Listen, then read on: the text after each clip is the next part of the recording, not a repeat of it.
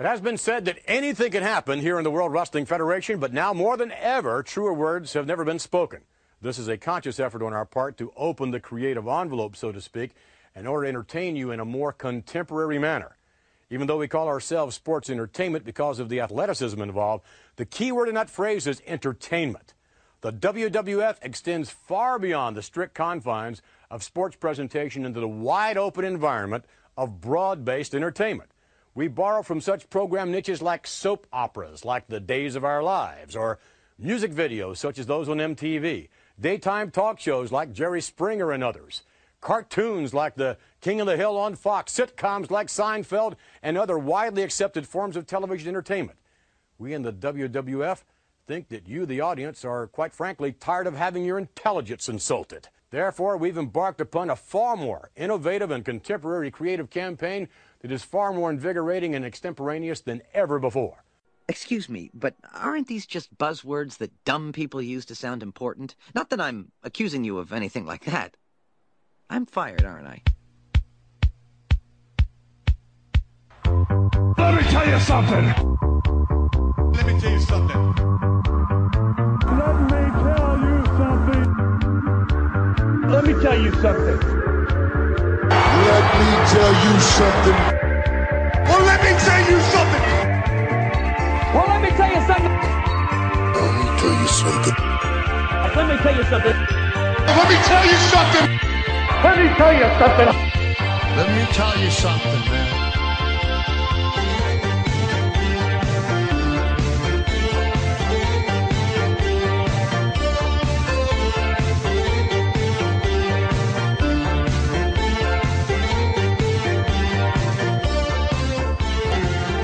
Greetings, Grapple fans! It's time once again for another dose of high energy, high octane debate about the crazy goings on of the squared circle as two generations, the young lion and the wizened veteran, battle it out with their words and their skills with flow and prose and precision of their insults, try to make their point as to who dominates in the world of squared circle entertainment. Yes, it's another episode of Let Me Tell You Something. I'm your co-host Lorcan Mullen, and with me as always is the Hercules to my Paul Roma, the Eddie Guerrero to my Love Machine Art Barr, the Squat Team Member 1 to my Squat Team Member 2, Simon Cross. Simon, how you doing, mate? I'm doing good. As once again, fantastic introduction, just top notch. You seem to try and top yourself every year. You are Mr. Introduction. I don't know if I want to be known as that with the ladies. You're known for your introductions, yes. Not for anything afterwards. No, not at all. The term flash in the pan's never been more appropriate.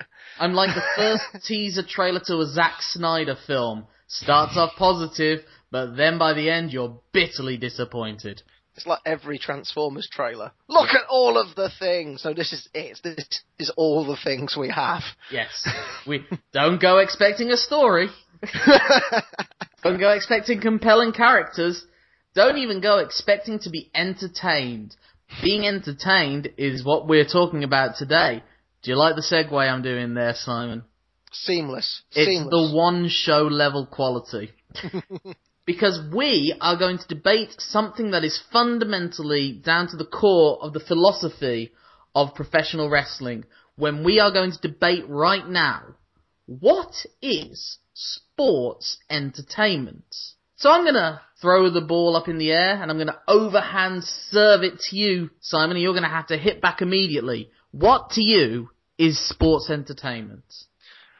I think the best place to start with what is sports entertainment to me is to talk about the way that phrase is used, somewhat disparagingly by some, when they apply it to the world of professional wrestling. I mean, sports entertainment is just what Vince McMahon calls it now. We've seen it on the Stone Cold Steve Austin podcast recently. Yes. And he said that pro wrestling is what my dad did. And the famous quote when Ted Turner phoned him, "I'm in the wrestling business." Well, we're in different businesses then. I'm in the sports entertainment business.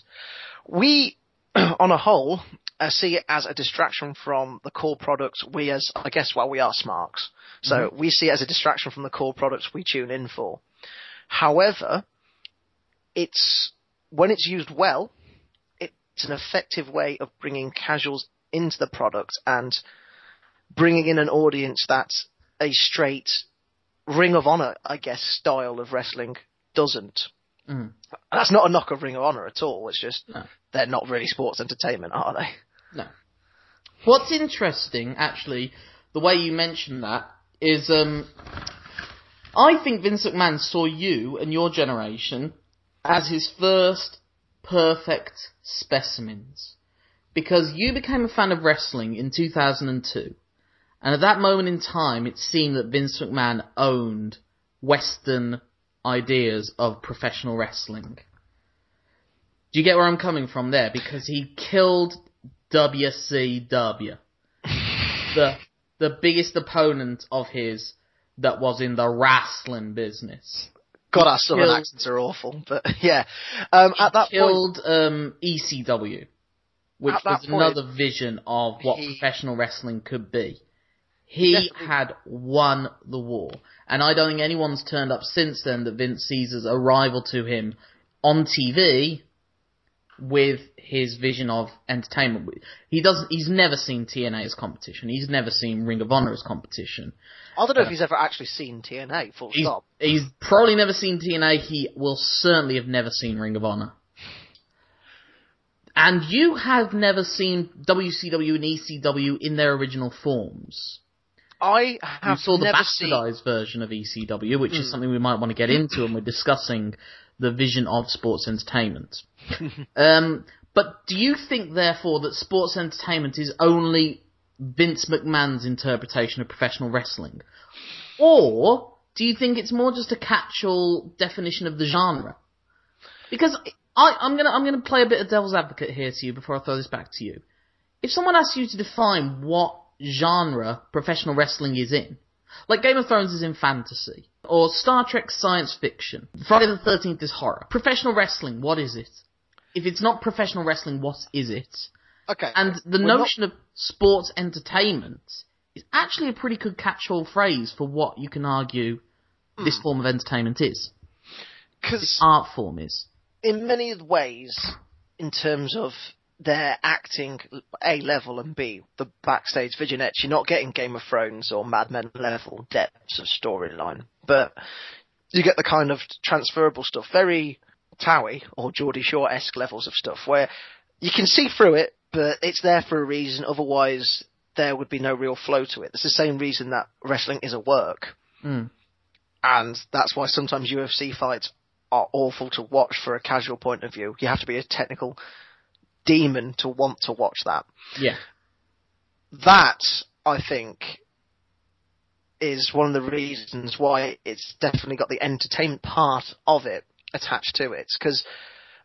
And it is sports entertainment. It is. You will concede that professional wrestling falls under the umbrella of sports entertainment.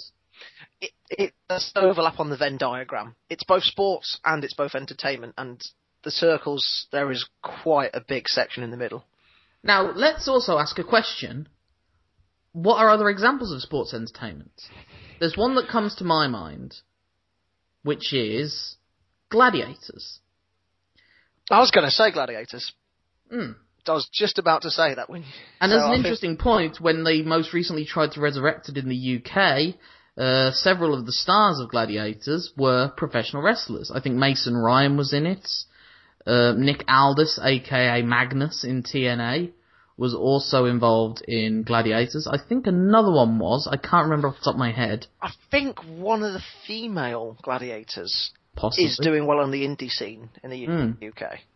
And Gina Carano in America, when a very popular mixed martial arts fighter, she was also in the American Gladiators that was hosted by Hulk Hogan. And Jade Ali as well, so like best of both worlds. That's, again, them taking a sports entertainment personality and trying to legitimise it a little bit more with Gladiators, because, you know, it's not a work. But the thing about... by opposing Jade Ali with him, kind of thing. The thing about Gladiators, though, was it wasn't predetermined. It was really, if you're taking the Venn diagram of sports and entertainment, maybe with Gladiators, you're also going to add game shows to it. because that's what it was. It was contestant, and instead of them having to answer questions, they had to answer the riddle that was, how do you run past an 18-stone, 6'5" man carrying a big rubber bat in his hands when they had to do the gauntlets, which was one of my favourite Gladiator games. Would you then count, just offsetting another example of sports entertainment, would you count Fort Boyard, for example, or Total Wipeout? I don't know, I think they fall more under, that's more like PE. Still a sport. Or the Crystal Maze is the Crystal Maze sports entertainment. I think that plays up more game show. I think that's more game show. I think, and also they're kind of mental tests as well. Gladiators was athleticism. That's what you had to be. You had to be athletic in order to succeed in Gladiators, just as you really have to be athletic in order to succeed in professional wrestling. The people that succeeded in Gladiators were, good athletes or swimmers or joggers. They were those bastards that do triathlons in their off weekend at work. And similarly, professional wrestling, very often the most successful professional wrestlers were American football players, they were collegiate wrestlers. Such as the big cat Ernie Ladd, sport athlete. Absolutely. All like modern day, they constantly are looking to pick up people who just either didn't quite make it in the NFL, were successful college footballers, or Cena, Rock.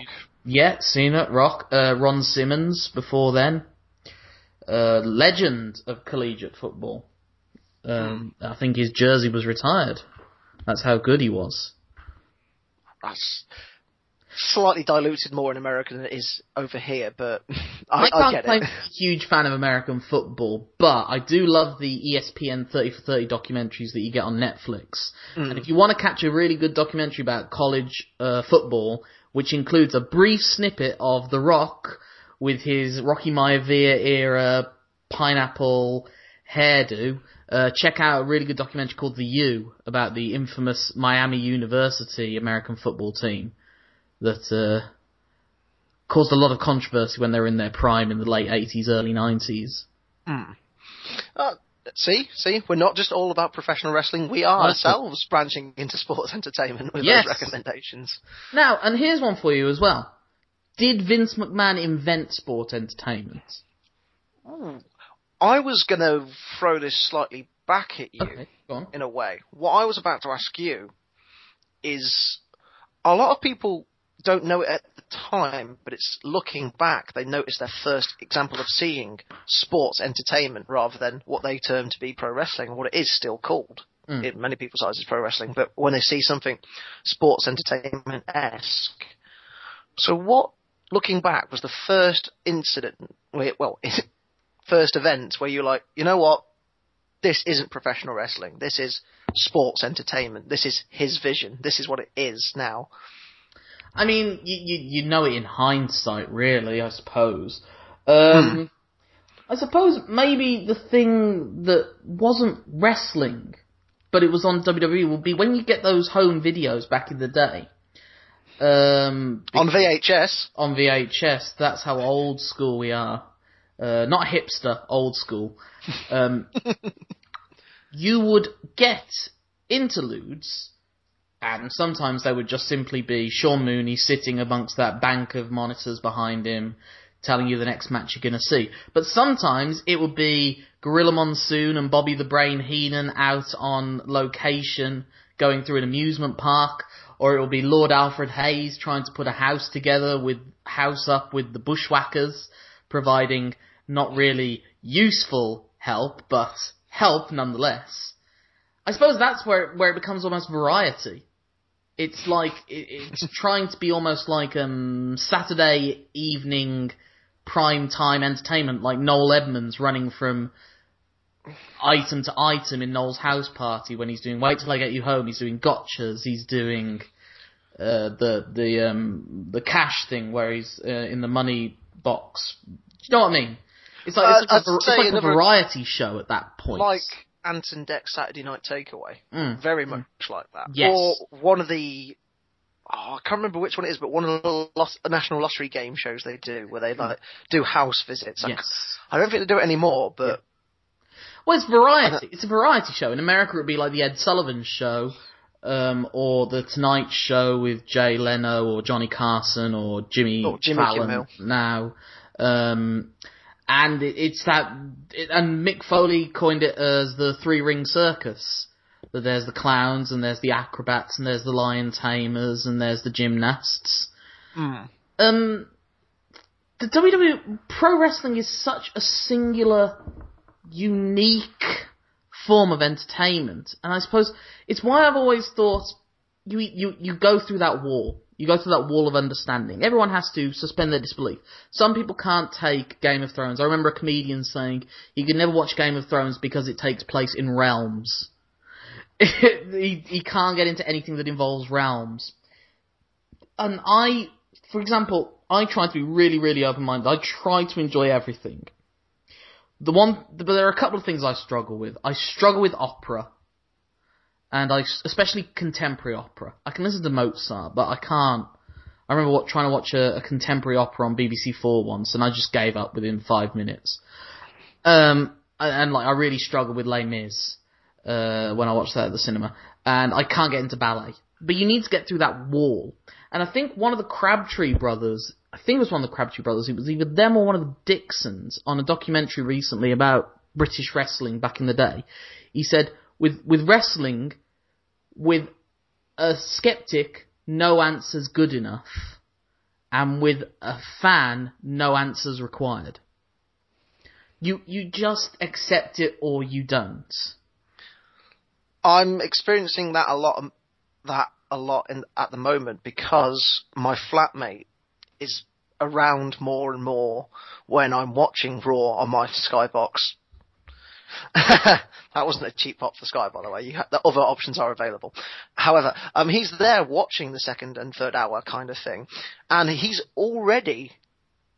still criticising some segments. There was one on this. I mean, we don't like dating our shows too much, but there was one on this week's SmackDown which was just like, why is this happening? It was that is a perfect example of sort of a good angle, but you could see there was a sports entertainment element to it, and it really like sticks in my mind at the moment.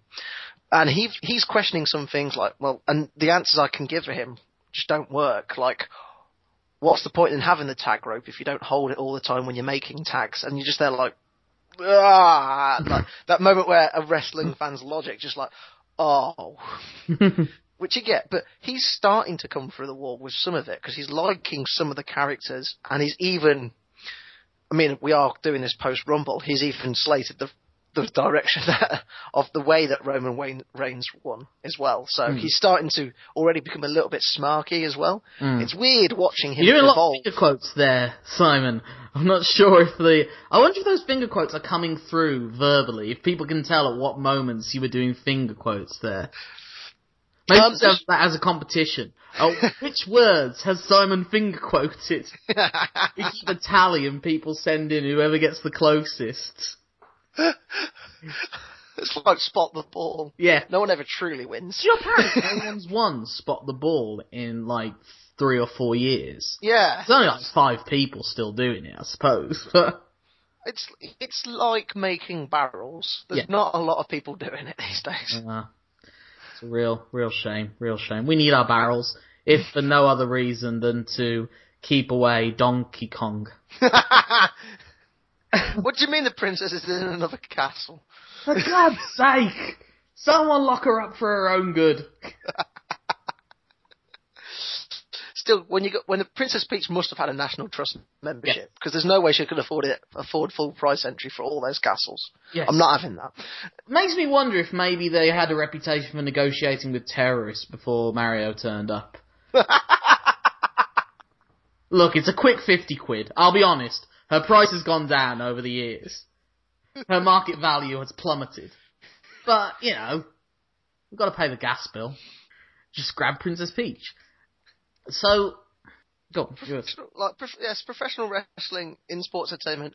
What we've just done is a perfect example of why sports entertainment seems to be expanding.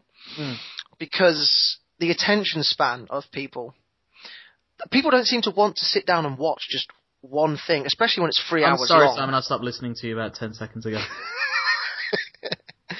And it's on demand as well. It's like people like to see different kind of things, and because they've got so many interests now, because so much media is out there. Yeah.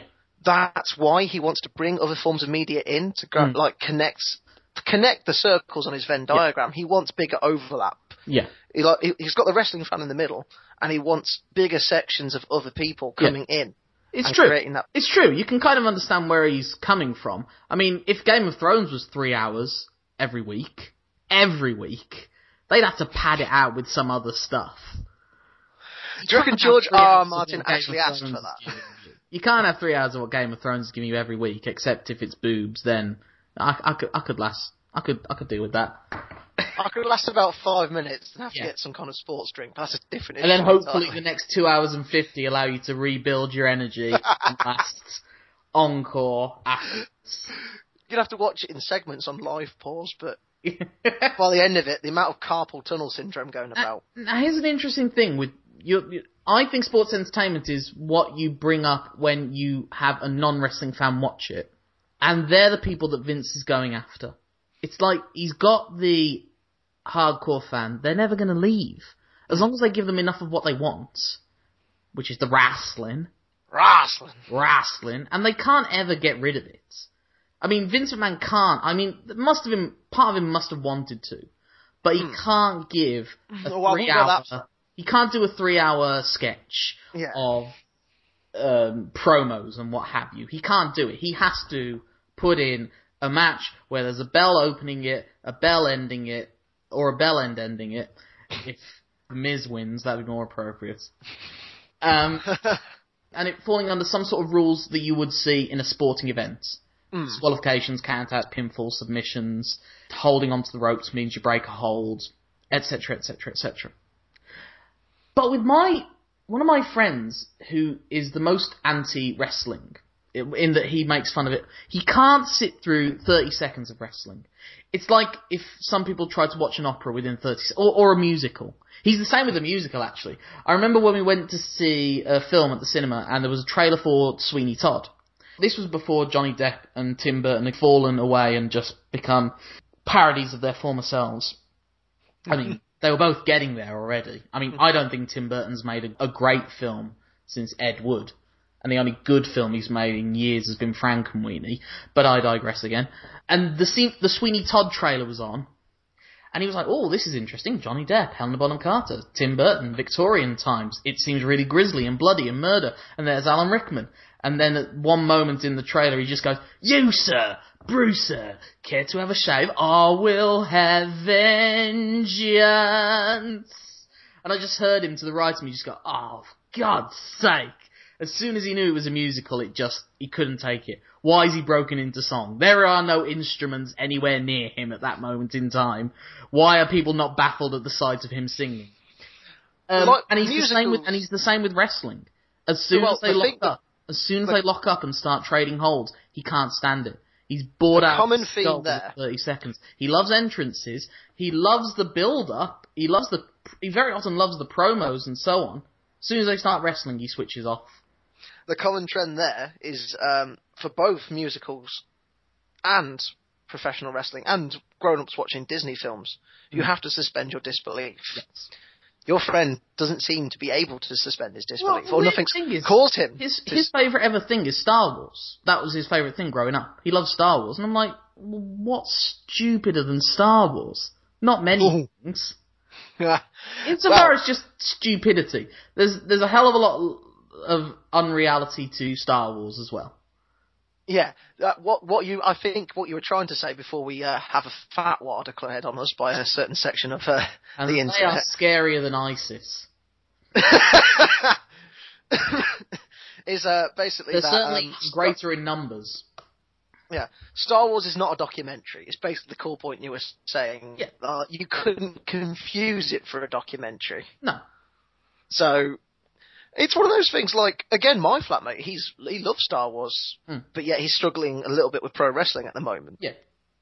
Everyone has their thing. Like I said, with me, I struggle with light opera, with ballet. I struggle with them.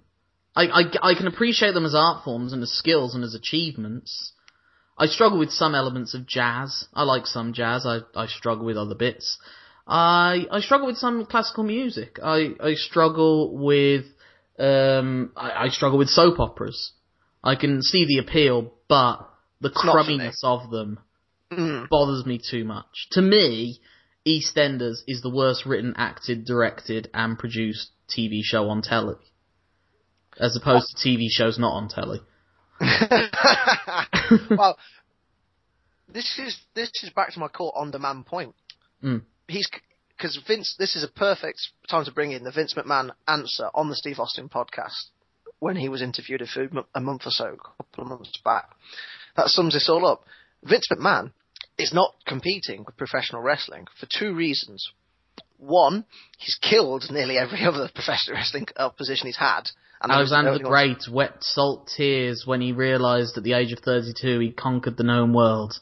Exactly. It's Eric exactly Bristow like is only that. 27. Do you get that reference? Yeah. And the second thing about his answer is like, we're not competing with professional wrestling, is because he is competing with everything else that is there now. It's not like professional wrestling was in the 70s in the territories. You know, people would go out on a Saturday night to watch the wrestling, or the wrestling would be on a Saturday night and then they would go out. Because he's on a Monday night, because he's against the NFL, because TV does not have a schedule anymore, he is competing with every single thing that's out there. Because the people do concerts on Monday nights now, because there's flexible work time, and the weekends have lost their pageantry because of shift patterns, maybe on a sociological level. He is competing with every single form of media, library even, he's even competing with. He views everything as competition. And the old adage sometimes, in terms of celebrity involvement, is if you can't beat them, pay them a couple of million and get their fans to come watch your product. Yeah. Mike Tyson, Floyd Mayweather, Kim Kardashian, Maria Menounos. Hopefully they didn't get as much as the first two. Yeah. That's an interesting point. And that's one thing that I think we want to delve more deeply into this. I want to kind of save this phrase, this point, for another episode, but we are mentioning it. Vince McMahon says, I'm not in competition with TNA. I'm not in competition with UFC. I'm in competition with Game of Thrones. I'm in competition with Orange is the New Black. I'm in competition with the NFL. And they say, we're not doing wrestling, we're telling stories. And that's fine, you're just telling them very, very badly. If you want to compare yourself to Game of Thrones, sit down in a writers' meeting at Game of Thrones and see if it's anything close to being as similar as the writers' meetings you have for Monday Night Raw. Because something tells me David Benioff and D.B. Weiss do not behave in the same way that you do. And you do not treat your talent in the same way that they treat their talent. It's true. I can't imagine Sean Bean being told that I'll owe you one and being happy with it. Yeah. And just when they'll do something that will be counterintuitive to what they've done the previous week, and they say no one will pay attention to that fundamentally misunderstands the general audience. The general audience do care, and they are cleverer than that, and they're savvy, and they care more. Because you're giving them access to previous episodes and previous moments through on demand, through people like DVRing, like Series Link. It's not like before you might have been able to get away with it to an extent. Now, when we can go back and go, well, actually, it wasn't like this. What you're on about? One of the worst things that makes the sports really annoys me about sports entertainment is like, oh, I'm telling stories, kind of thing. But sometimes there's no payoffs to the angles because they want to do something more convenient. Yeah. My biggest bugbear at the moment with this is a prime example of this. Stephanie McMahon, Brie Bella, SummerSlam. Mm-hmm. Heel 2014 we're talking about, in case someone 2014 unearths this in the year 2027, or what have you, and is going through the back catalogue. But my point is, Nikki Bella, heel turn, wow, big storyline. Sister versus sister. Family feuds, fairly easy to write as well. You've got a lot of thing, and there's a competitive resentment there anyway. It's not hard to get it wrong. But A, they did with the god-awful writing, and B, they're friends again. Like, there was never a point where it made sense. Yeah. And the reason I think they're friends again is because what started up recently again? Oh, that would be Total Divas. Oh, let's have the Bellas be friends again because that's one of our big archers in Total Divas. That's him taking the professional wrestling aspect, looking at the sports entertainment incubator that is Total Divas and going, that's more important. That's what annoys hardcore fans. That's what annoyingly works, because I think Jim Ross's wife's a great example of someone who watches Total Divas but doesn't watch wrestling. There are some people that do it. But he's not going to, in some cases, if he converts them into the ring, then those people who are coming in from Total Divas to the WWE are like, okay, I know it's a storyline, but when I go back and watch these matches, this doesn't make sense. Yeah. He's sort of hoping to create casuals. If he creates too many hardcore people, then the logic might collapse. Do you think their goal when they're making Total Divas is for the, let's say, 500,000 housewives or whoever it is that they're targeting this towards or watching it, that they would then switch and watch Raw and SmackDown and get the network? Or does he just see them as another audience out there, kind of like how Coca-Cola will make Smart Water to get the people that don't drink their soft drinks? They don't make Smart Water in order to then get them to start buying Coca-Cola. That is a good point. Because the true answer is, I think it's a bit of column A and a bit of column B, and I know that sounds like a Lib Dem fence-sitting answer.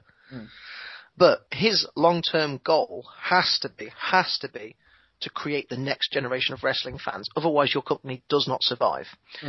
Is he wanting to make the next generation of wrestling fans, or is he wanting to make the next generation of WWE fans? Because WWE no longer stands for World Wrestling Entertainment. It's a brand.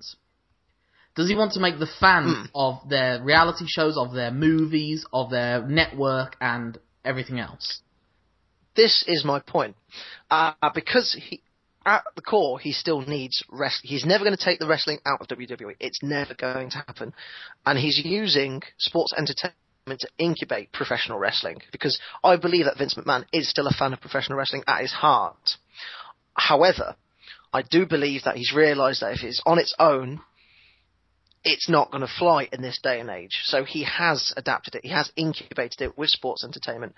But with Total Divas, he's hoping that some of the younger fans that might watch it and haven't made up their minds yet, because I'm profiling there a little bit, but they might switch over to see the guys that they're following in real life do their job, kind of in the ring kind of thing. It's the UFC documentaries that they do. It's the sports fixtures on Football Focus. Every sport or sports entertainment does it anyway. However, I think you're right in terms of he knows that some of the people watching Total Divas will never watch the WWE, and he wants their money anyway. Do you think also one of the benefits with Total Divas is that maybe a boyfriend can get to keep the WWE network when him and his girlfriend are going through their bills and they need to get rid of stuff, and he'll be allowed to keep the network because his girlfriend will watch Total Divas from time to time? I reckon that's an argument that might have been used somewhere in America or across the world, yes. I don't think it's a big demographic, but I think it is a demographic. Okay, let's talk about sports entertainment outside of the WWE and maybe eventually outside of professional wrestling. Has there been sports entertainment in other promotions within professional wrestling? Oh, right, yes. Big time. Where do you want to start? There's Capital Combat. Held in Washington, D.C. back in 1991. I think we're outside my field of knowledge. Capital Combat being a WCW pay-per-view that you can catch on the network if you so wish. And that was an example of great sports entertainment, was it? Or No. an example of sports entertainment? Example of sports entertainment. Because, spoiler alert, guys, if you don't want to hear the results, fast forward now. But Sting is trapped in a cage because one of the stipulations for the main event. Because reasons. Because wrestling. Because one of the stipulations is if you're pinned for a bit, you're in a cage. And he's trapped in a cage and he's trying to, he's got to try and level the odds. And it's like, oh, I need to get out of this cage. RoboCop turns up. As you do. Wouldn't that be great if that's what the commentators had said? Oh my god, RoboCop's turned up. As you do. As you do. And he just rips the door off this cage, and Sting goes off and, like, you know, does his merry thing. This is pre-Crow Sting, by the way, so this is more like Cena-esque level Sting than Undertaker level Sting. I mean, Sting's an interesting character. We'll do that another day. But the whole pay-per-view was sort of made to factor in the promotion of this RoboCop movie. They wanted either the dollars, or it was a Ted Turner-like baby that he wanted to maybe do. Time Warner. It was probably a Time Warner movie. I thought it was Time Warner. I didn't want to get that wrong, so I'm glad I got that right in my head. But the reasons behind it don't really make sense. And another great example, which has just come into my mind from WCW, and I think this is slightly hubris on the part of Eric Bischoff, who seemed to fancy himself a little bit of a biker sometimes. They do Hog Wild at this biker convention. Mm-hmm. The bikers were never really into it. Heels became faces, faces became heels. I Stuff was thrown at the don't even ring. want to know what black people became. I think that's one of the reasons they stopped it in the They're end. endangered, is what they became. Yeah. And he was doing it, I think it's the Total Divas argument again. Was he doing it to get the bikers? Was he doing it for his own personal hubris? Or to like... Basically, he wanted to hang out at, what's it called, Monterey. I think it is, yeah. So it was the ultimate vanity project, really. That'd be like Vince McMahon putting a wrestling show in the middle of the Venice Beach gym where all those big guys lift weights all the time. He does love his big man, bless him. He does love his big man. I mean, the WWF was his equivalent of Hog Wild, I suppose. Well, pre-1992 WWF. Once the federal government got involved. Yeah. Changed the for a equivalent while. of their September 11th, according to Stephanie McMahon, of course. Oh, yeah. I mean, that's the World Bodybuilding Federation again, like when he did that. That was like his own personal pet hubris project, like Linda McMahon's running for Senate. So both have done their own personal hubris kind of thing. I don't think Hog Wild was purely that. I think he excused Hog Wild the way the boyfriend excused the WWE Network on the bill by saying, well, some of them might come back to our product. It's like when he got desperate and paid Kiss something extortionate like $1 million to play on Nitro. Yes. I mean, bands are interesting as well for sports entertainment. Because we've got two kinds. We've got the live entrants and them doing their sets like Kid Rock at Mania. Yes. Did not like Kid Rock at Mania. Don't see that. Like, I guess they saw that as like their Super Bowl halftime show, I suppose. But you ask most American football fans if they enjoy the Super Bowl halftime show. But I guess that's for the people that watch the Super Bowl for the commercials, which boggles my mind. The halftime show is completely different, and I'll tell you why. Okay. With the Super Bowl, you've got two teams going hard at it for 2 quarters, compared to the length and depth of the roster, not what it once was, but now you've still got various different stars doing various different matches, so no one's particularly worn out, and people have paid to watch wrestling at their core again. However, with the halftime show at the Super Bowl, a lot of casual fans have been brought in from around the globe. People who will only watch the Super Bowl but won't watch other NFL games. A large percentage of people in the UK are like that, I imagine. Changing slightly, but that's by the by. Are you one of those? Have you been a long-time American football fan? It's the times that the games are on which are catching me out. I would watch more of it if I had the free time, and B, they weren't on at ridiculous times in the morning. There's only so much I can do. Yeah. But people who have stayed up, for example, over here, or people who are tuning in America, they've watched 2 quarters of, let's face it, not the fastest paced game in the world. It's not a great spectator sport if you're not a fan. Very stop-starts. I struggle with watching American football live. I can watch highlights, but I struggle to watch it live. It's the sport YouTube was made for, in many ways. But those fans have sat through 2 quarters, and the teams, same roster, always going at each other, they're tired, they need a break. The fans also need a break, and those casual fans are like, do I want to see a highlight package of what I've just seen? I kind of just seen it, and because of the stop-start nature, you see it all the time there and then anyway. But if the halftime act is good, like if it's Beyonce or Katy Perry, they're like, it's like their reward for being good enough to come to the Super Bowl. And it gives the hardcore fans a treat as well. But if it's Kid Rock... If it's Kid Rock, then no one. No, and I mean no one is rewarded with that. Apart from Kid Rock and his accountant. Yes. I've heard this great story about Kid Rock, that he has a favourite bar in Detroit where I think he lives, or he's from there. And when he walks in, he's got a special remote, and he can press it upon his entrance, and one of his songs will play. And he has a seat reserved for him at the bar, and when he sits down, his favourite beer is waiting for him when he comes in. Pretentious arse. That just tells you everything. One of the many reasons why we should hate Kid Rock. But my key point was that's very different to the Super Bowl halftime show. And celebrities doing one or two, like a song for an entrance, is okay. A good example of that, Roxana won at WrestleMania 28.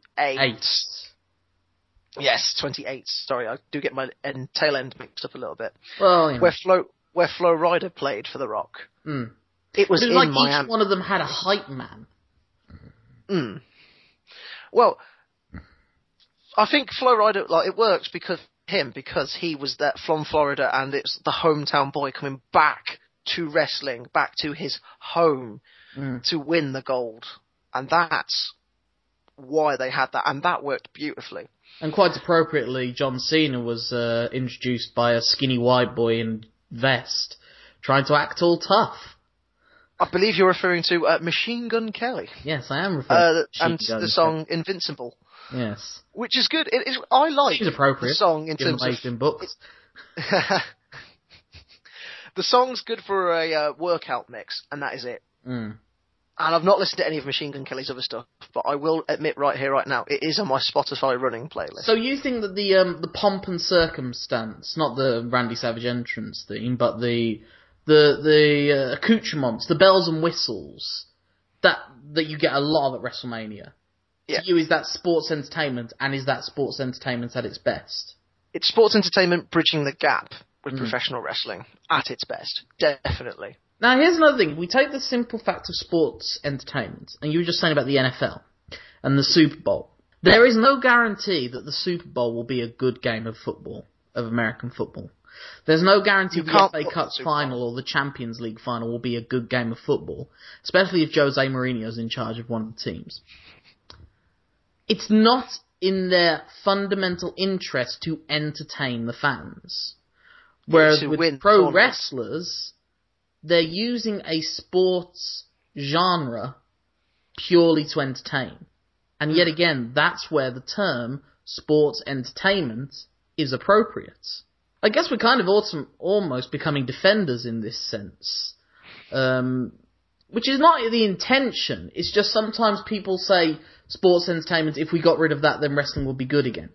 Well, if you got rid of that, then I don't know what you have. If you got rid of that, then you've got the Lou Thez versus Pat O'Connor matches. And I'm sure they're great within their context, but I think in this day and age, they don't necessarily work anymore. It wouldn't work as a concept. Even Ring of Honor, at its most pure, had Colt Cabana.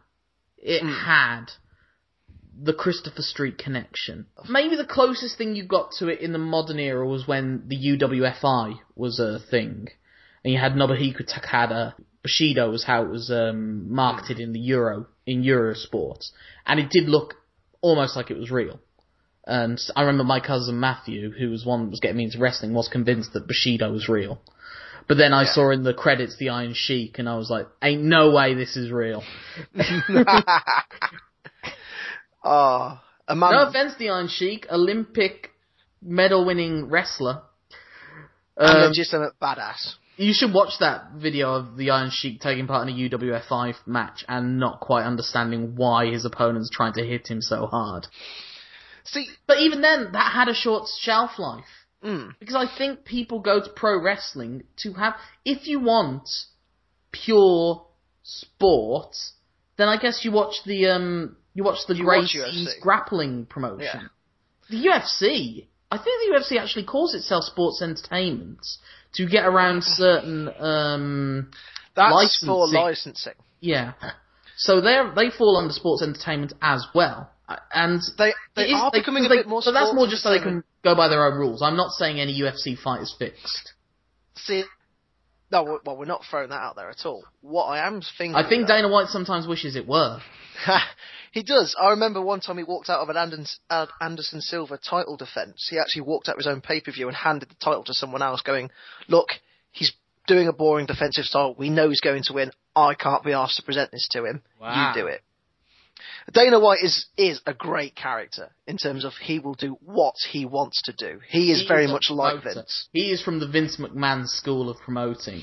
I think if they do have conversations, they get on famously, and if they don't, they should, because they would. If they don't, it's probably because they're too much like one another. Yeah, exactly. What he's done, though, is you have the Ultimate Fighter. They have reality television. They have the pre-match hype things. It's like their own version of Football Focus.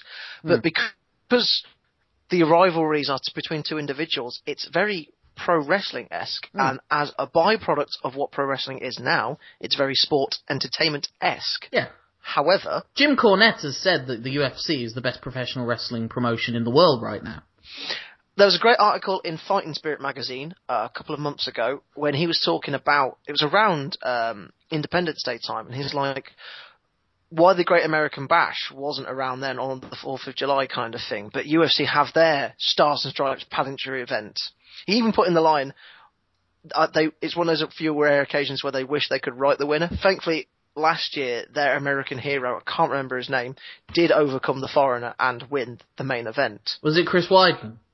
I think, yes, it was Weidman. Because he does have something of the Captain America of him, the Randy Couture, the All-American boy. Of course, I mean, the simple fact of the matter is, if he weren't so damn entertaining, Conor McGregor would still be a fight or two away from a title shot. Entertainment does have a factor. Same with boxing, though. Yeah. Entertaining fighters get title matches Mike as Tyson well as good robbed fighters. himself on Gorgeous George. Yeah. Maybe Gorgeous George was the first ever sports entertainer. It was the first one to use theme music, for example. Like Mike Tyson carved a persona for himself, and that persona, we got him a great paycheck when he was suspended as well, like in terms of going to WWE. And he was, I'd say, in terms of boxing, one of boxing's best sports entertainers. My knowledge of boxing's very, very limited, but he transcends the genre, and therefore he is not a boxer, he is a sports entertainer. That is what Vince is looking for. That is what sports entertainment's objective is. And whether we like it or not, that's what we've got. And because professional wrestling has changed, because there is so much more competition, and because he needs to incubate professional wrestling, it's something we shouldn't hate. Smart shouldn't hate as much as they do. I have learned, I've gone through the wall, to reference yourself there earlier. I understand that professional wrestling is somewhat of a necessity in this day and age. And I think that's why NXT is booked so differently. It's kind of like, this is for you guys. NXT is like an HBO show, in that they know in order to get people to pay, they need to give them the higher quality stuff. And they don't need to worry about sponsors and advertisers. It's the brand itself. How many people were like, after the Royal Rumble, screw this, I'm not watching WWE anymore, I'll just watch NXT? You saw loads of people say that on the internet. There was a common theme. And the WWE is like, fine, we're still getting you $9.99. Or unless you get it through alternative means, of course. I was going to say, and it links to your... And it's still sports entertainment. It's your Total Divas woman earlier. It was like, why's my boyfriend paying for this? Oh, this is on. It's justifiable then. Yeah. It's exactly the same principle. Yeah. I think, it seems like I don't want this to come out as if we're defenders of sports entertainment. I think you and I, first and foremost, are pro wrestling fans. We are professional wrestling fans. This is a professional wrestling podcast. Yeah. The sort of stuff that's really entertaining me now is like going through YouTube and finding this fantastic map-based match between Biff Busick and Timothy Thatcher. And that was like old school wrestling with a new school twist. You should look those guys up if you get the chance. And that's what I like. I love my Ring of Honor style wrestling. I love Daniel Bryan before. I loved Bryan Danielson before anyone loved Daniel Bryan. Don't. Oh, you've ruined it. We've said so close about sounding hipster, and you've just... I know. I just want to make it clear. That's like a hipster being caught dancing to Mumford and Sons or something like that. Because I was going to say Britney Spears, but a lot of hipsters probably like Britney Spears. Daniel Bryan / Bryan Danielson is very much like the Black Eyed Peas. Mm. It's early stuff. Everyone like, oh yeah, it's cool, it's edgy. Like if you caught catching his in some people's eyes, if you caught catching some of his new stuff, you're like, what are you doing? Get out. The thing is, Daniel Bryan is still a pro wrestler at heart. He's just been able to. Still a very good pro wrestler. Yeah, he's still a very good pro wrestler. It's just he's now got the yes thing to go with it. Yeah. It's like that's the sizzle on the steak, as JR would say. That's what's got people in. He's brought them in with his yes, but he doesn't do the yes throughout the 25 minutes of his match. He's still doing great pro wrestling. Maybe not the pure technical stuff he was doing Nigel McGuinness. It is a WWE-ized version of it, but it's kind of like it's like OK Computer or something like that. Something that appeals to both the general public and the critics. Which is, again, what they're trying to do as a whole, and I think that's where Daniel Bryan, as sort of an embodiment of it, because he was pro wrestling. He's now sports entertainment. But although Vince McMahon still doesn't think of him as that, I think. I think Vince is actually biased in that he thinks he's still a pro wrestler, and I don't think he is, first and foremost, a pro wrestler anymore. Well, if we want to open up that can of worms about the general booking direction now, we could be here for another few hours. Yeah, but that's an interesting thing that William Regal says to any wrestler on the independent scene or what have you, if they're going to sign for the WWE or they want to sign for the WWE. And his point to them is, have you had your fill of wrestling? Because there's no guarantee they're going to get to do the kind of wrestling that they were allowed to do if they were in Ring of Honor or Dragon Gate or anywhere else. That's an interesting point. They might get to, but there's just as much of a chance they'll have to be Fandango. Yeah, or CM Punk having to relearn his style, or the rumours that Adrian Neville might be given the Mighty Mouse gimmick when he comes up to the WWE. Mm. Well, I think this is a debate that could go on for hours and hours on end, and I think we should encourage feedback. Maybe in future episodes we'll actually go back to the previous topic and see if people have emailed us in or messaged us to see what they think. But before we end this discussion, we go into our Legends in Their Own Mind of Wrestling. Because like Legends of Wrestling, we're going to do a Mount Rushmore, where we take what we believe to be the 4 greatest or most definitive examples of what we've been talking about. And this is we were kind of discussing this ahead of time. Actually, I think I'll let you go first, Simon. I think we'll keep with tradition, but you go first and I'll go second. Is that all right with you, or do you want me to go first? Let's mix it up. Okay. Mix it up a little. I'll go first. Just clear the throat, just build up. There's quite a moment going first. Yeah. Oof, pressure. I'm headlining. So, what, Simon, are your 4 definitive Mount Rushmore moments of sports entertainment? If someone wanted to say, what do you believe sports entertainment to be? What 4 moments would you pinpoint them to? Okay.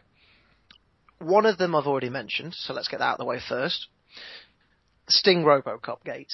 Mm-hmm. That is how bad sports entertainment can get. Mm.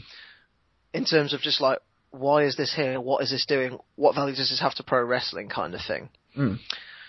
Similar vein, because I can't see the net gain long term. Maria Menounos' match. I don't want to even remember which WrestleMania it is. I'm deliberately being vague about this because I don't want to talk about this any longer than I actually have to. Mm-hmm. The storyline was awful. The match was awful. The makeup was awful, which you wouldn't think is a factor, but when your White Knight is wearing white clothes and looks like she has shit herself because there is bronzer all over her ass. For those of you keeping a tally up on the speech marks, there were a few more there. It's because it's a visual. I can. I understand. It's one of those things. Yeah, but that is just a pure example of we've put this in here because it fills time and ticks a box. Like, yay, we've done some celebrity crossover. Awful. Didn't need doing. 2 good examples. 2 really good examples. Is I'm not going to use both boxes, so I'm going to try and cheat and group them together. boxers coming over, because there's some legitimacy there, but they are still celebrities and have transcended the genre. Mike Tyson, example earlier, a special guest enforcer. But the boxer who I think did better, A, because he actually worked a match, and B, how he adapted to the situation he was in with the storyline. Floyd Mayweather Big Show is great sports entertainment. Because A, it had a pro wrestling element, a significant pro wrestling element. B, Mayweather as a face wasn't working, and they adapted beautifully. Yes. Because pro wrestlers wanted to hate the invader. The general public hates Floyd Mayweather. I think sometimes his own family struggle with the man. Well, his dad's had issues in the past, Exactly. but that's by the by. That is a perfect example of how good sports entertainment can be. And another great example, I would say, is those bands that do live WrestleMania performances. Case in point, the best example I have ever seen of this, and this is a bold statement, best example of a band doing a live performance at WrestleMania. WrestleMania 30, Bray Wyatt. Can't remember the name of the band, and this is a great failing of mine, but Broken Out in Love. I think Big it's a guy audience. called Mark Crozier, who is also in the Jesus and Mary chain, which is pretty cool. Okay, I'm going to go through mine, and I think what we're going to do, we like to have a definitive one, and I think what we'll do is we'll merge our two together. But the first three that I'll do that are separate to you. I'm going to go with the 37th Annual Slammy Awards, which is the first actual Slammy Awards, I believe. It was done in 1987, and it was literally a variety show. There was no wrestling going on in a ring, and there were wrestlers being given Best Tuxedo Awards, and they were being given the Jesse the Body Ventura Awards. Very Tuesday Night Titans. Yes, Tuesday Night Titans as well would be another great example of that. And Vince McMahon came out and did his Stand Back song. And it was wrestling as a variety show. And it was very funny in its own way.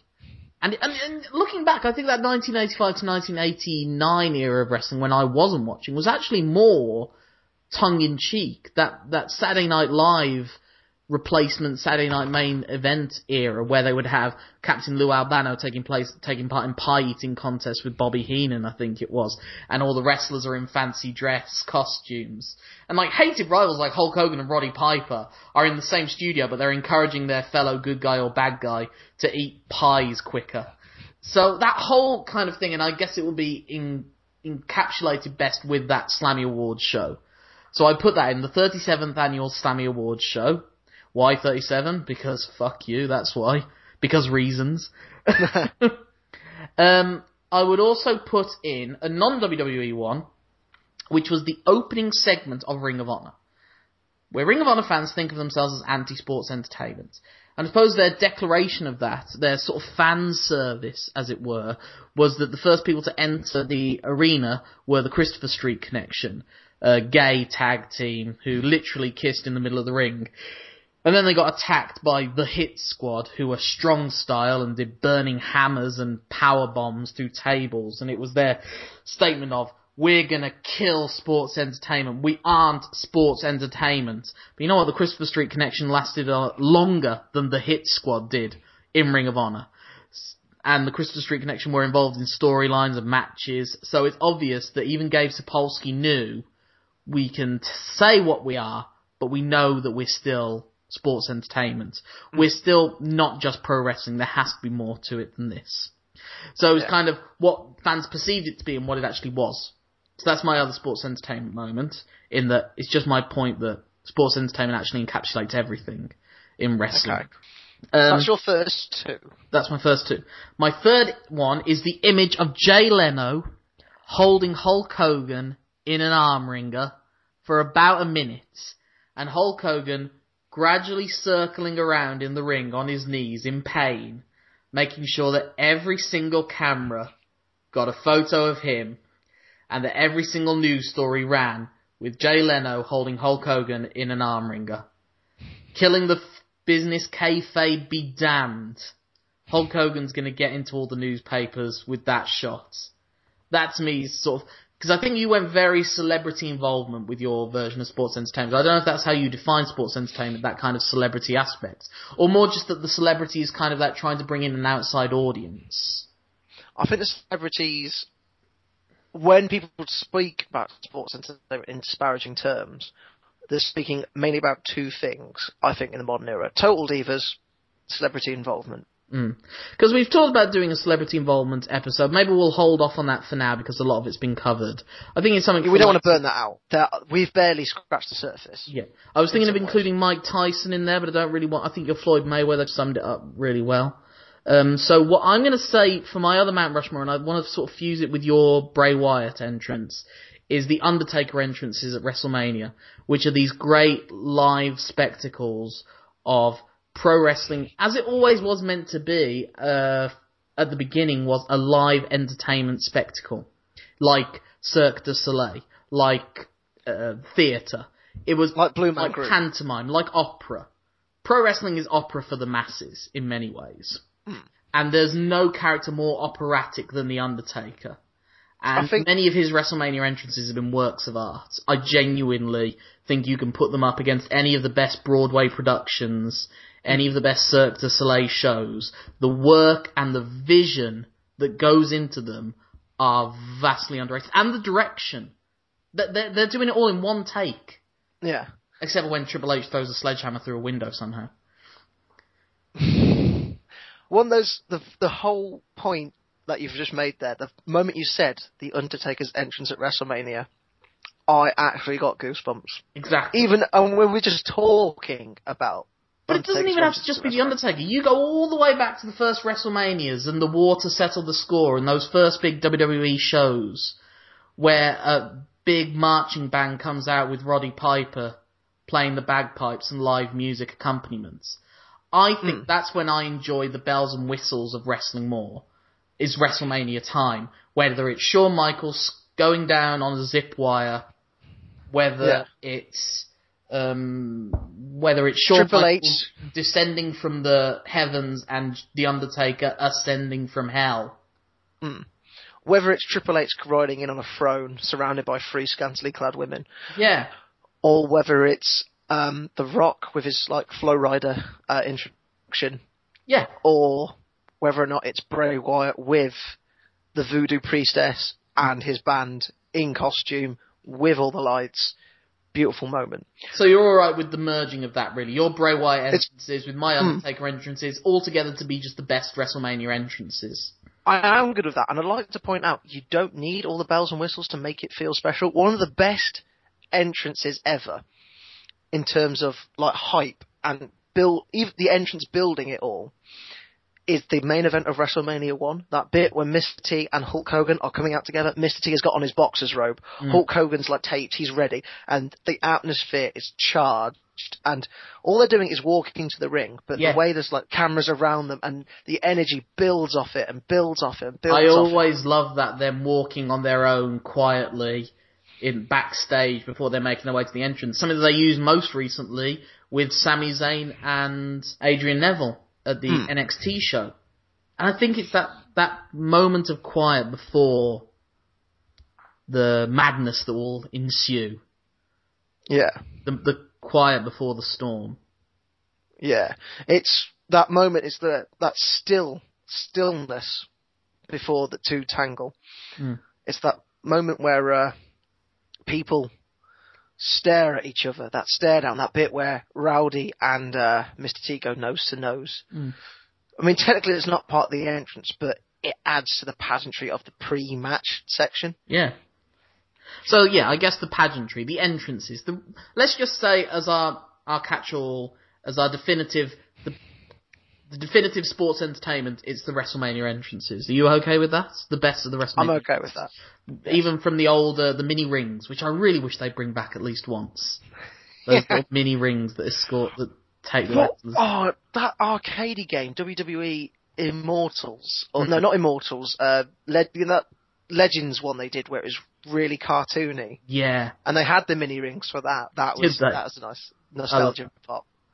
And, yeah. But they'll probably never bring them back. If they don't bring back the ice cream bars, they'll probably never bring back the little entrance carts. But I think we've had a hearty debate and a very civil conversation. Wouldn't you agree? Oh yeah, we've definitely hashed it out in a grand scale of things, and I think we've we'll call this a Broadway draw. Yes. In terms of verbal sparring. Ah, damn it, that's a wrestling term. I'm never putting on another 60-minute wrestling match.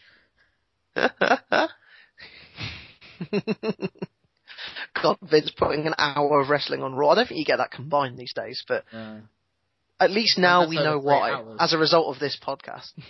Anyway, if you feel like you want to talk to us about anything that we've raised, if you want to get in touch, not on the street in public, I have 15 restraining orders out already. I don't need to add more. It's just unnecessary admin for all involved. But Simon, if people want to get in touch with you, and you don't want to be giving out your home address... Oh no, naturally. Not postcode starts with an LE, but... Ooh. Alright, B, N, M, whatever. B. I'm not good with postcodes. Not anymore. If people want to get in touch with me, they have my Twitter handle, which is SimonCross3, because I am really unimaginative. They can get in touch with me over Facebook via either our page, or via my personal account, if you know that kind of that dedicated. What's the address for our page on Facebook, Simon? Why, it's the very name of our podcast. It's Let Me Tell You Something. Is it? Well, I thought it was Let Me Tell You Podcast. Let Me Tell You Podcast is our Facebook web address. Ah, I see. Our Facebook name, you can tell there's a generational gap here. Yes, there is very much. Let Me Tell You Oh, Something. what a name now! And of course... Do we have a P.O. box? Oh, we have a fax number, weirdly. Really? No. Ah. You've ruined my seamless plug for Mid-Table Crisis as well, which is my other What's podcast. Mid-Table Crisis, Simon? It's where me and Sir Thomas of Patrick discuss the footballing world in an offbeat manner. Certainly not your conventional... If you like Football Focus and think that's how presenting a football should be done, don't maybe come to ours. If you like Football Focus and think, well, I can mix it up, you're probably for us. I wish Aston Villa were involved in a mid-table crisis at the moment. But anyway. Yes, if you want to get in touch with me, my Twitter handle is Lorcan Mullen. That's LORCANMULLA for Apple N. My website does not exist. But I am on Facebook, so if you want to add me as a friend, that's absolutely fine. If you want to get in touch with me that way, message me, what have you. I'm open to discussion about many things. Not everything, but many things. My belly button link collection is a very personal thing that I do not wish to discuss with others. Much like my charity work. Of which there is none. But if you also want to learn more about my life as a wrestling fan, then by all means, get yourself a Kindle or an ebook or a Kindle app on your iPhone or your smartphone or your Android and download yourself a copy of Confessions of a Smart Wrestling Fan on Amazon. I guarantee you will recognize yourself or you will feel better for yourself for not recognizing yourself in my history as a wrestling fan. And if you want to keep following us on our SoundCloud page, that is at Chess Club Rebels. Do you know why why it's called Chess Club Rebels, Simon? Is it because we are too tight to buy a fresh one and we're just using your old one? Yes, partly. But the reason that it was Chess Club Rebels is when I was at secondary school, me and my mates would hang out in the chess club, but we didn't want to be so lame as to be members of the chess club and have to play chess. So we were unofficial members that kept getting kicked out all the time. You were like the real IRA of the chess club, right? We were the bad boys of the chess club, in that we were really bad at chess.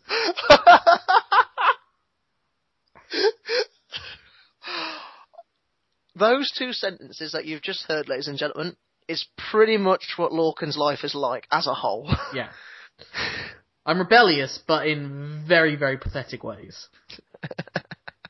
I hope you've enjoyed letting us tell you something.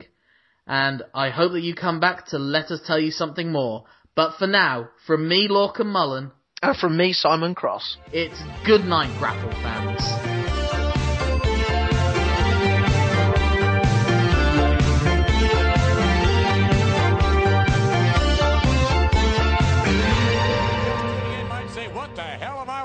What you're watching is history in the making, the first time ever empty arena match for the WWF title here in the World Wrestling Federation. But more than that, you're watching action adventure. That's what the WWF is. Soap opera. It's Roadrunner. Elements of One Life to Live. It's like Hollywood and Broadway and all points in between. There is nothing quite like the World Wrestling Federation on television. Today, the #1 ranked television show in all of cable television. How about a kick in the ass? And it appears as though Mankind got some sauce in his eye. It's mild.